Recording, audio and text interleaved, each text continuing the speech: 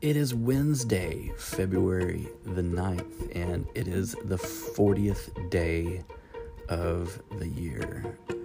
We are 40 days into 2022. What a speedy year it has been already. And we are about a week and a half away for our amazing retreat, and I am so excited. What I'm going to ask you to do today is to find time to crack open your Bible or your Bible app, and I want you to read 1 Samuel 26. And if you don't have a Bible app or a Bible, I will go ahead and put it in the notes, but I need you to read that today because it goes along with our devotional. So, do you remember Joseph? We just kind of read his story not too long ago, a few weeks ago in Genesis. And as we saw, Joseph's story is kind of sad. But he was minding his own business one day, working for a man named Potiphar, when the boss's wife started getting fresh. She said, "Yo, Joe, come to bed with me," in Genesis 39:7. So, what did Joseph do? He made a quick dash for the exit. Joseph did the right thing, and you know what? He ended up in prison for it. Poor Elijah. He was minding his own business, doing his thing as a prophet of God in Israel, when God told him to summon to Mount Carmel all the people of Israel, including 850 false prophets. So what did Elijah do? He prayed and won a mighty contest against the enemies of God. Elijah did the right thing, and you know what? He had to run for his life from an angry Queen Jezebel in 1 Kings 18:1 through 19, verse 9. Poor Daniel.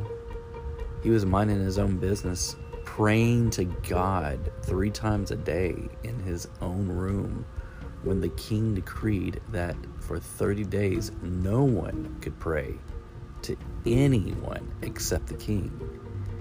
We see this in Daniel 6:1 through 18. So, what did Daniel do? He prayed to God, just as he had always done.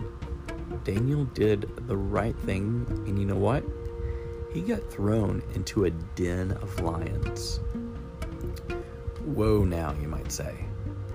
Are you telling me that those guys that all did the right thing and they ended up worse than before? Yep. But you might ask, I thought the right choices were supposed to protect us and provide for us. Yep.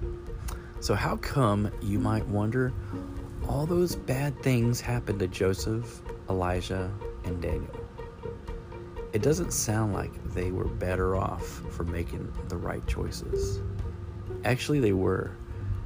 But their experiences, and their experiences of many people since, show that right choices aren't always rewarded.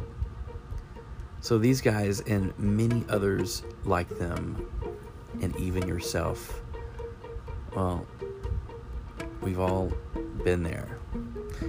There's no guarantee that doing the right thing will bring immediate benefits.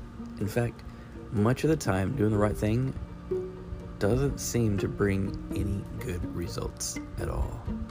When David was being chased by King Saul in 1 Samuel 26, he chose to show mercy towards the king God had anointed. But sparing Saul's life made things worse for David, not better. His actions didn't promise immediate benefits, but David did the right thing anyways. And eventually, God made David the king in Saul's place. Doing the right thing may not always be rewarded immediately, perhaps never, but Whether it's rewarded or not, doing the right thing will please God. As David himself said, the Lord gives his own reward for doing good. We see this in 1 Samuel 26 and 23. So, have you ever been sorry for doing the right thing? Why? Or why not? God, we thank you for today, and we magnify you for being such an awesome and caring and loving God. We thank you for always being there with us and protecting us. And God, you are an amazing God. So today we say, Jesus, have your way with us. Open up doors that we can't open and allow us to be able to share your love with those that are unloved. Thank you today. In Jesus' name, amen. Hydrate. I hope you'll have a great day. Can't wait to see you tonight. Tonight we are going to be celebrating. We are going to celebrate some lives tonight that are very important and very special to us. So come, just get ready to celebrate, and we are going to talk more about love. So, love you guys. This has been The Daily Dip.